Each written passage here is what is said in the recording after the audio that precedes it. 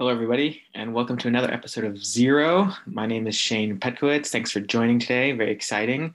Today we have Mr. Timothy Kayondo, who will be joining us from Uganda. And we talk at length about the work that he's doing in Uganda, taking agricultural wastes and converting it into a material that can be used for water purification, in particular activated carbon. So we talk about the benefits, the multiple benefits that they offer, both on the waste reduction side, but then also on the water and wastewater treatment aspect. So Timothy Kayondo, he is the co-founder of a company named Aqua Methods Uganda. He holds a bachelor's degree in science and industrial chemistry from Makerere University, where he founded the company that involved a project design engineer and was responsible for the design, innovation, and implementation of these eco-mobile water purifiers, to the identified target communities. He's been working in industrial wastewater along with developing portable units for refugee camps, hospitals, and schools. So it was fun to learn about the great work that he's doing, and I hope you enjoy the episode.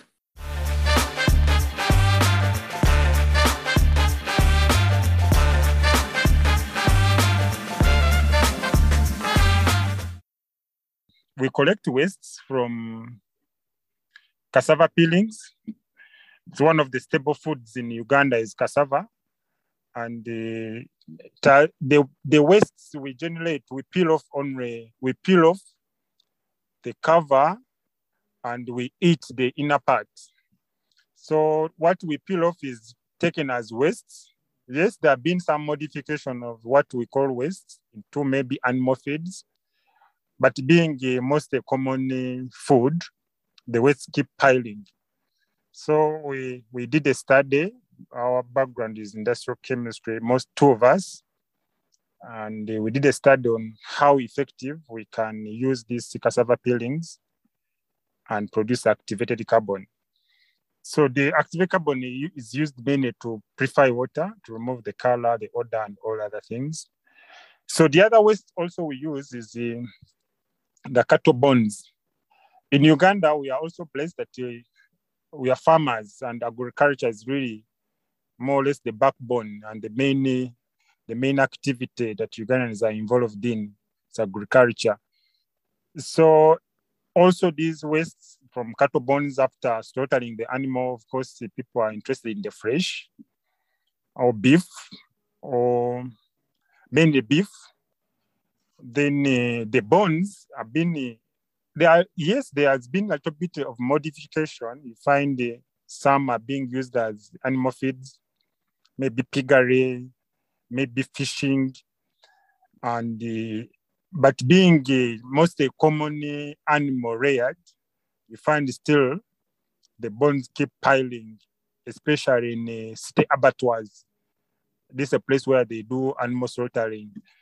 So you find to take them up to consume all that generation of cattle bones, it has been an issue. So what we also did was to incorporate the cattle bones into our study, and we came up with evidence-based that can as well produce activated carbon and be used to purify water. Of course, many studies have been there on activated carbon, even from the materials, especially cattle bones. So we are complementing on what has been studied all over the world to make sure at least we also add value to what they call wastes, and we turn them into a meaningful substance, and that is activated carbon. So we have done this study and subjected our activated carbon to water. That is rainwater, because there's too much pollution, even in Uganda, due to human activities, due to all those deforestations and all other things that has industries and all those, the cities that are coming up. So you find there's too much pollution, and obviously the water, even if it rains, all those carbon emissions are all involved in the water. So you find you will not take the rainwater to be safe.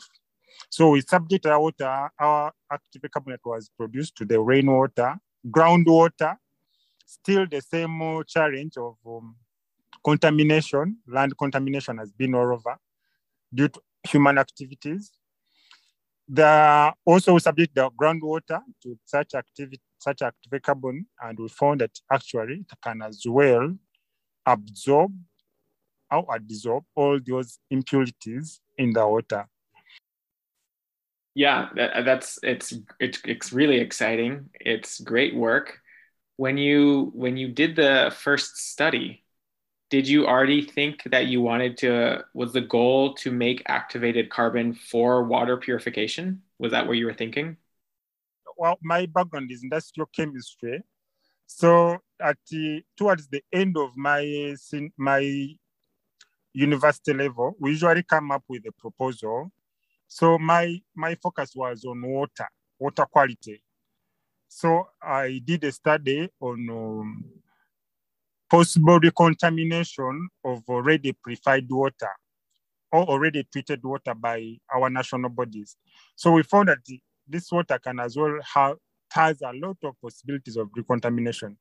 So we went ahead also, did a study on rainwater, groundwater, shallow well water. So basically, to answer your question, that it was yes. Say yes that we went into this study to make sure at least we add value on the quality of the water. And we found out that actually, as we are adding value on the quality of the water, we are also reducing on the wastes that are being generated. That's fantastic. And were you studying this? You said you were doing this study in the university as an industrial chemist, correct? Yeah, I did my industrial chemistry from Makerere University, and the study still was at Makerere University, and it's the one that enabled me actually to graduate. But after knowing that actually we can do more, even after graduation, together with my colleague, we went ahead to make sure at least we commercialize our study or put it to a large scale. That's why we were able to do all these other installations and all these other interventions in different parts of the country. So after our university study, we went ahead to do a further study, further interventions in these wastes that are being generated. And obviously, it's very impressive, the jump from going from university to a commercial entrepreneurial venture. Can you just speak about that process and what was different, what was challenging, what was unexpected about starting a company, a water purification company? Yeah, basically, thank you very much. Basically, it is not that easy because the research and coming up with a new product on the market, the rate of acceptance is not that all easy because people will not really look at it clearly. So what we did was to, after all these other studies, we went ahead to present it. We have presented to many parts, different forums in the country here, from parliament to the president, to at least have authentic, to show that actually our study has value. But still the rate has been slow. So when we got to our first grant in 2017, we did a sample. We designed our system, our water system, and we donated it to one of the refugee camps. Of course, it had to go through all the parameter check by national bodies to make sure the water is up to the quality before the consumption. So that was the first breakthrough now, when we had testimonies, success stories. So people whom we used to pitch to or to present to started coming back to us and say, okay, I think we can now talk. I think your project now, I think, has value. So to penetrate the local market has not been easy. And also what motivated us to come up with the company was the opportunities that could come along the way. You find maybe you want maybe a government wants to give you an opportunity, or an NGO. Actually, we have dealt with NGOs and the different individuals, but they don't want to deal with individuals. They would like to deal with a registered company, something that is fully recognized. So that's what made us say, okay, we can formalize this, make a company, and start selling all these products that we have developed. Yes, so the success has been there, but the challenges have been there since 2016. I think the right breakthrough might say maybe 2019. That's the breakthrough. You can say, okay, this when the market, now the country accept that actually our product is fully can add value on the water quality. Yeah, that's a big milestone, I can imagine, to actually have the quality and the value verified by a government or some entity. So for the first 2 years, where it sounds like you were speaking a lot with people from parliament, local governments, charities. It sounds like you were speaking to lots of different people in this space, right? That's true. We spoke a lot. We presented our project to very many different platforms. And I remember the last person I talked to was the president, because they called us at Kololo, at the Kaoro Independence Ground, where we got our independence from. Then we had to present our project to them. And that's when now all other opportunities started coming in. So it has not been so much easy to really penetrate the local market. And I think innovations innovation that generally has not been so much embraced. You find the rate of taking up a new product it is not always easy. So we have just persisted, tried to maintain the quality, maintain the standards, do more research, and here we are now. That's great. And so, I mean, that's the fact that you spoke to the president is very cool. I haven't yet spoken to a president, so that's very, very cool. And so who in terms of sourcing the agricultural waste, how do you work with farmers directly? How do you get the cassava waste? Okay, so what we do, we have formed the different farmer groups, especially women, because you find the women in the villages are mainly the ones involved in agriculture. So we have formed the women groups that are involved in that kind of farming, cassava plantation. So after collecting their cassava, they do the peeling, then they reserve the fresh. Then what they would have taken as waste, they put it aside, then we come and collect. So in 6 months, we can collect 3 times. We can collect 3 times in different areas of the country.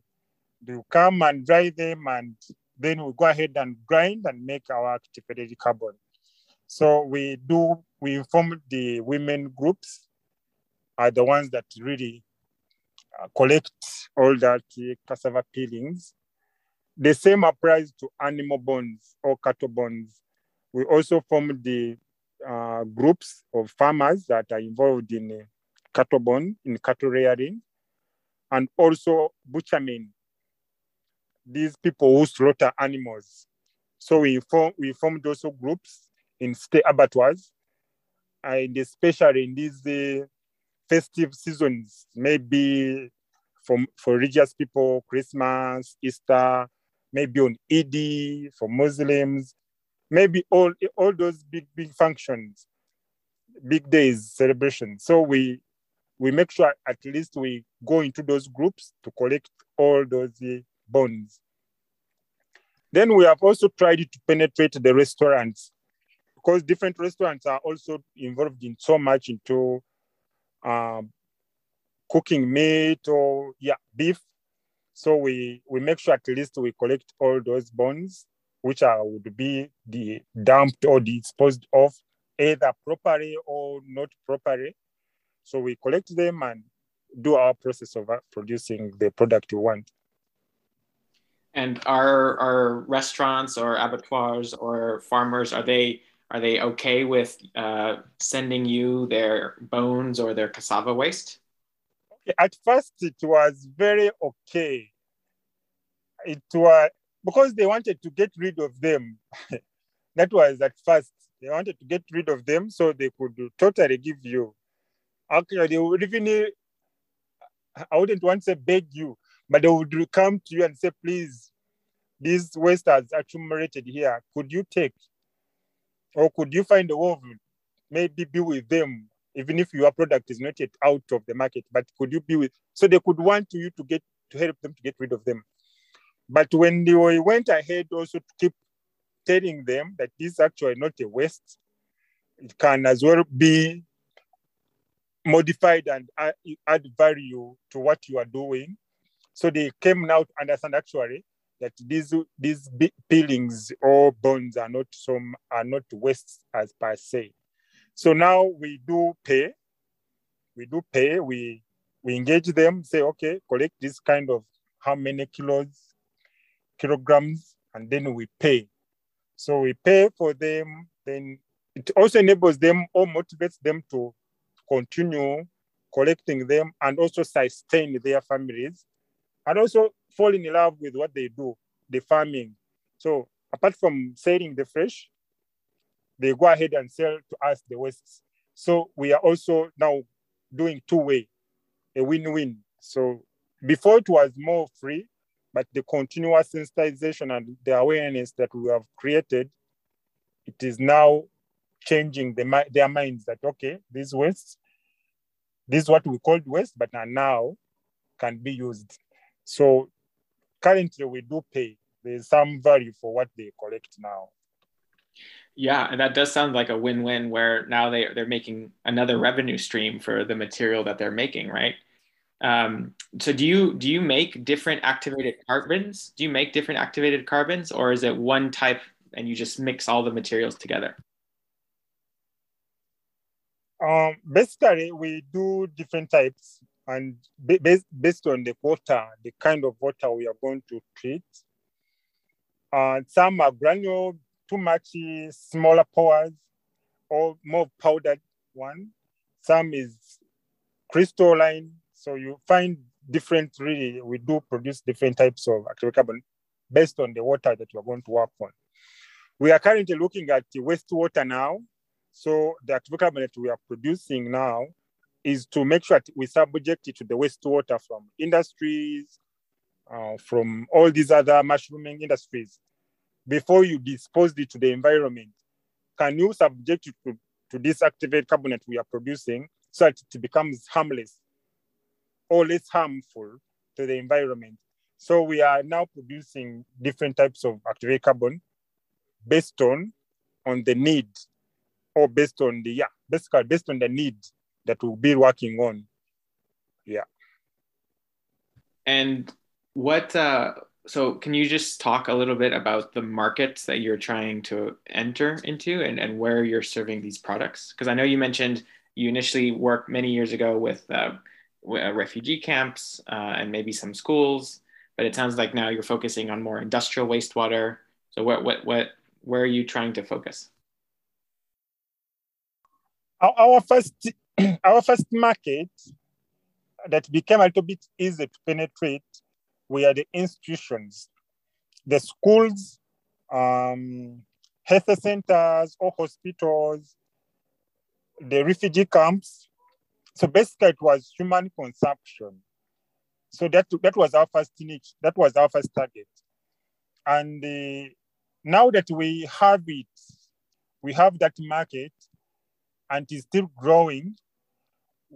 during lockdown, the biggest market, which is the school, the institutions, all the schools, the universities, all these other tertiary schools, tertiary institutions were closed. So we could not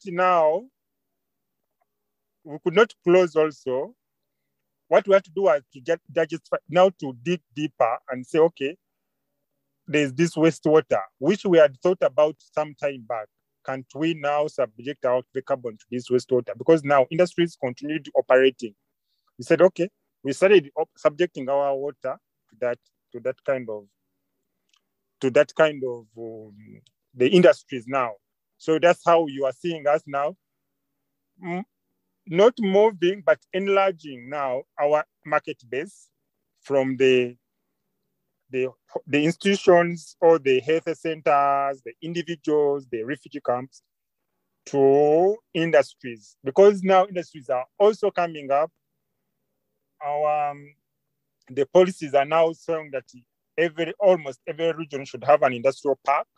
So you find that all those wastes are going to be generated, because you have to wash the machines to clean up the water quality, the quality in the industries. You have to clean the industry, all the water that is produced after the product they would be producing, maybe pharmaceuticals, maybe breweries, all those ones. So you find you are creating, there's a market there. So we decided, so okay, we can as well look at this market. So the lockdown that started in 2020, March, accelerated us now to dig deeper and find another market away from the market that we had, and at that time it was locked down. All they were closed. The schools were totally closed, and we never had sales. Yeah. So you had to pivot, right? The lockdown forced you to completely change your business model, which is not easy to do. So do you offer only activated carbon solutions, because, or do you provide, I know you worked with UV and other treatment processes as well. So do you create a whole solution, or do you just make the carbon? For the drinking part of it, we incorporated the UV lamp, the ultraviolet light. Of course, the activated carbon, our study showed that it could not remove the other microorganisms. Some of the microorganisms like E. coli, Salmonella, the fecal coliforms. So all those small microorganisms that cause these waterborne diseases could not be removed fully by activated carbon. So what we had to do was to incorporate the already existing ultraviolet light. These are about all over.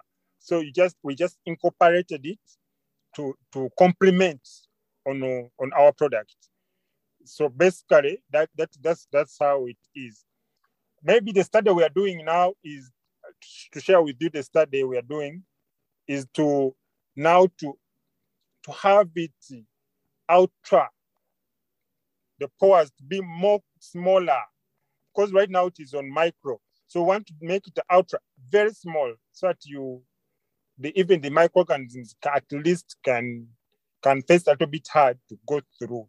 So currently that's what we do. We incorporate the ultraviolet light to eliminate the microorganisms that would have escaped through the activated carbon that we have developed. I'm curious, what do people, do they talk about zero waste? Is that much of the conversation in your work or with the local leaders? Is that a conversation that people have? At the start, the conversation was not so much clear, because there's always space. People thought we can always have a space where to dump these wastes.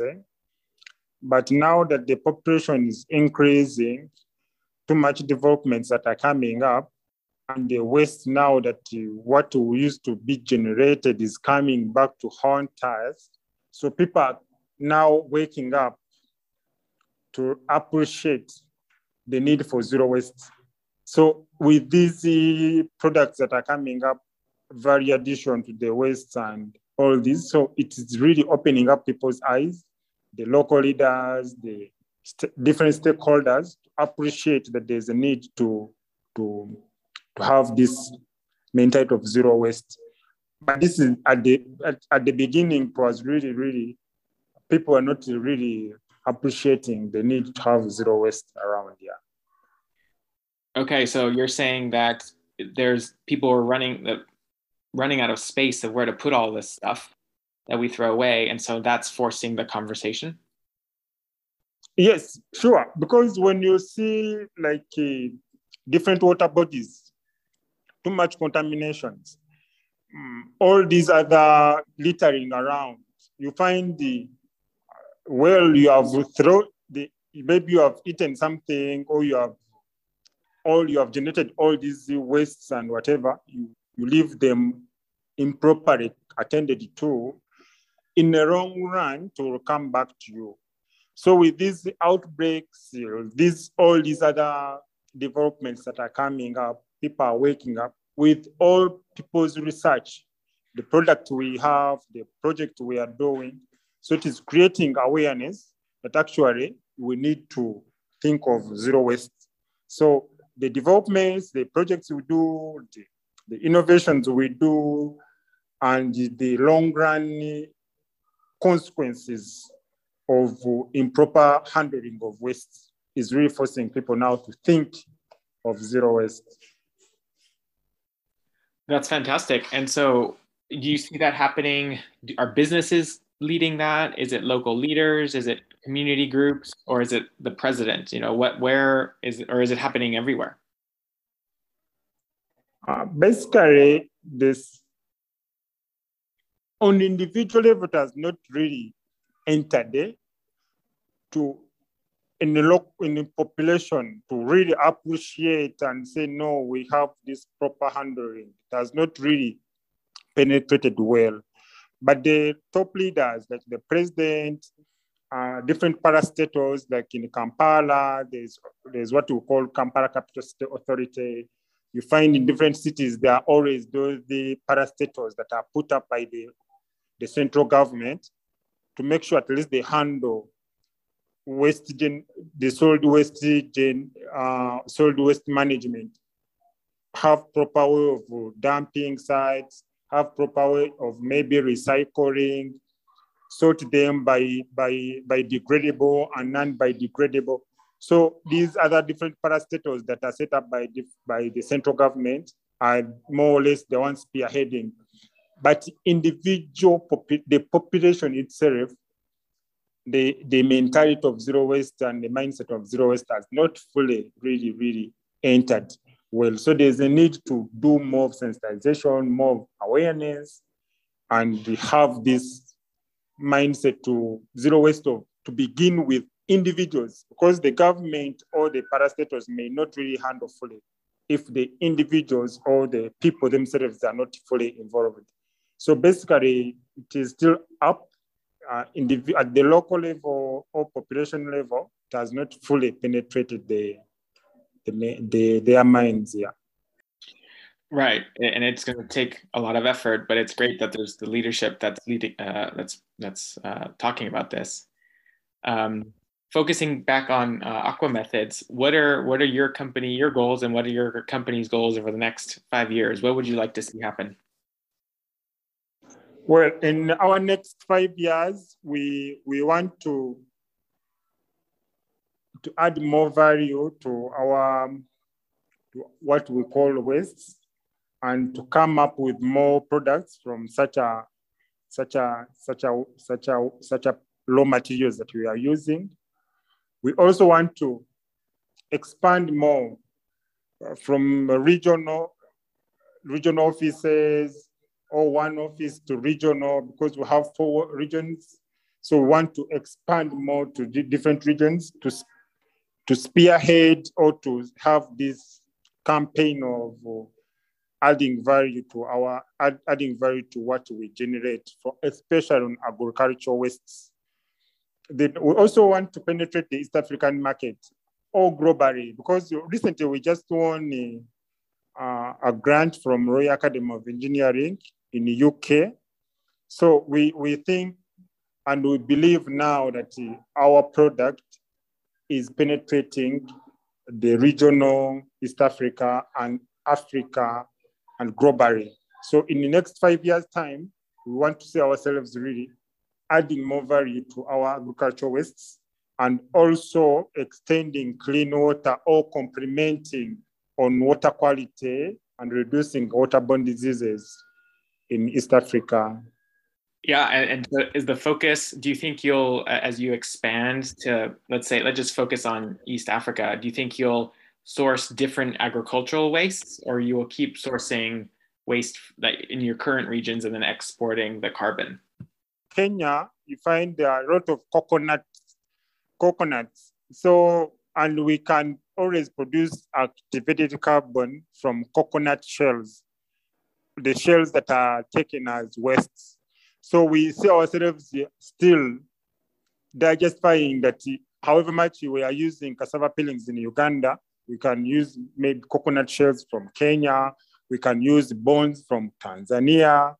In Rwanda still, people are cattle keepers, people we find that really love animals. So you find we can still outsource or get the bones from Rwanda and, so the East Africa is still, it is interconnected.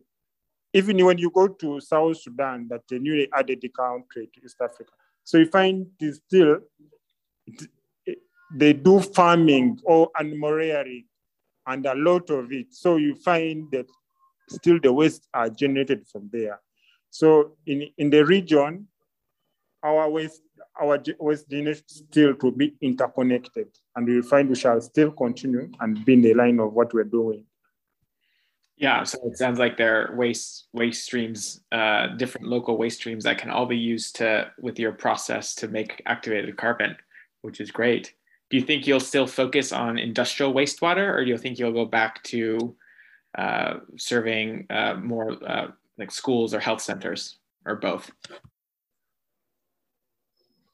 We are going to do both, because even industrial waste, it is now, you're not only now making water harmless, but you're also tackling the issue of the environmental change, the climate change, because once this water, all the wastewater is generated and just disposed of back to the environment or to the mainstream, maybe the water bodies, aquatic life is affected, the too much land pollution, maybe too much water pollution, all those ones. So we found ourselves that actually there's a bigger need to do our intervention in industries. However much we're going to continue with the water quality in institutions and whatever, but there's a need to focus more on industries because they are really generating waste, producing products, but still generating waste in form of wastewater. So you find you need to focus on that and reduce. Otherwise, it will be you are coming off the product, but you are affecting more and more challenges in the environment. Yeah, and we hadn't even discussed the environmental and climate impact of this solution. When you work with these companies, are they trying to treat their water because they want to? Are they being forced to do it? Are they excited to use their product? What's the relationship you have with them? Okay, at the start, it has not been so much easy to penetrate, because some could think maybe you want to report, or maybe you're a government spy or something. So there's because we have NEMA as a National Environmental Management Authority. So they have to emphasize on waste generated in the industries to be properly disposed. So the government is directing the industries to at least manage the wastes very well. So there's some kind of driving force to do. So I wouldn't know if at all, if there was no driving force, all they would do. So basically from the study we have been doing, because of the driving force from the central government that has put in place, there's at least some proper disposal of waste, trying to okay, they do try really to properly dispose of this generated water. Right, and you also need the driving force from NEMA to help push the companies, right? So for anyone who's listening, if someone they're interested in learning more about zero waste or how they can reduce waste, what would be your recommendation to them? Or what would be your suggestion? Well, I would say you first learn what waste is being generated, because different countries generate different wastes, and what's the impact of the waste being generated. Then you try to do a study on what can you do, at least to add value on what they call waste. So that's how we started. We just looked at the value, the waste generated, what's the impact. Then you go ahead and at least add value on the waste. In that long run, you are doing a zero. You are reducing on waste being generated in the country where you are coming from. So we do still study more, do more research on the waste being generated, because now due to climate change and all these other dynamics in the world, you find today you are focusing on a waste that had maybe carbon emissions. Tomorrow you focus on another one that has less carbon emissions. So it's really dynamic. So you keep on researching and learning more on the wastes that are being generated and the impact that those wastes are having to the environment or to the surrounding. And how do you measure that impact? Well, there's literature. We have literature. People have documented on different forums how wastes are really affecting the communities or affecting the environment. So in that literature you are learning or you are reading, you obviously get a narrative, say, okay, from this year to this year, this kind of waste were generated, and this is the impact that maybe diseases or outbreak of maybe waterborne diseases or typhoid, or all those diseases that are related to the wastes or improper handling of wastes, all this global change, global warming and whatever. So you really pay much attention to the literature. It will guide you to know now, at least in the next 2-3 years, if there's nothing has done here, you will have this kind of a challenge. So basically that's what we have been looking at, and has guided us on how best we can intervene and add value to what is being generated.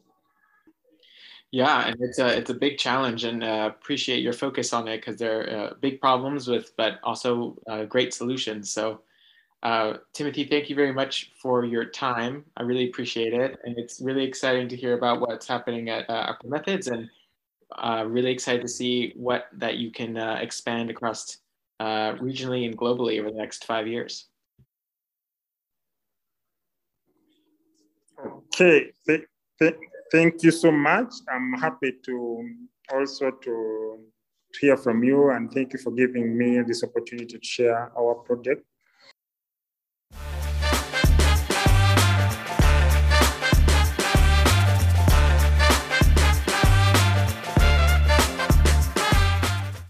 Hi, everyone. I hope you enjoyed the episode. I definitely learned a lot from speaking with Timothy, and I imagine you did as well.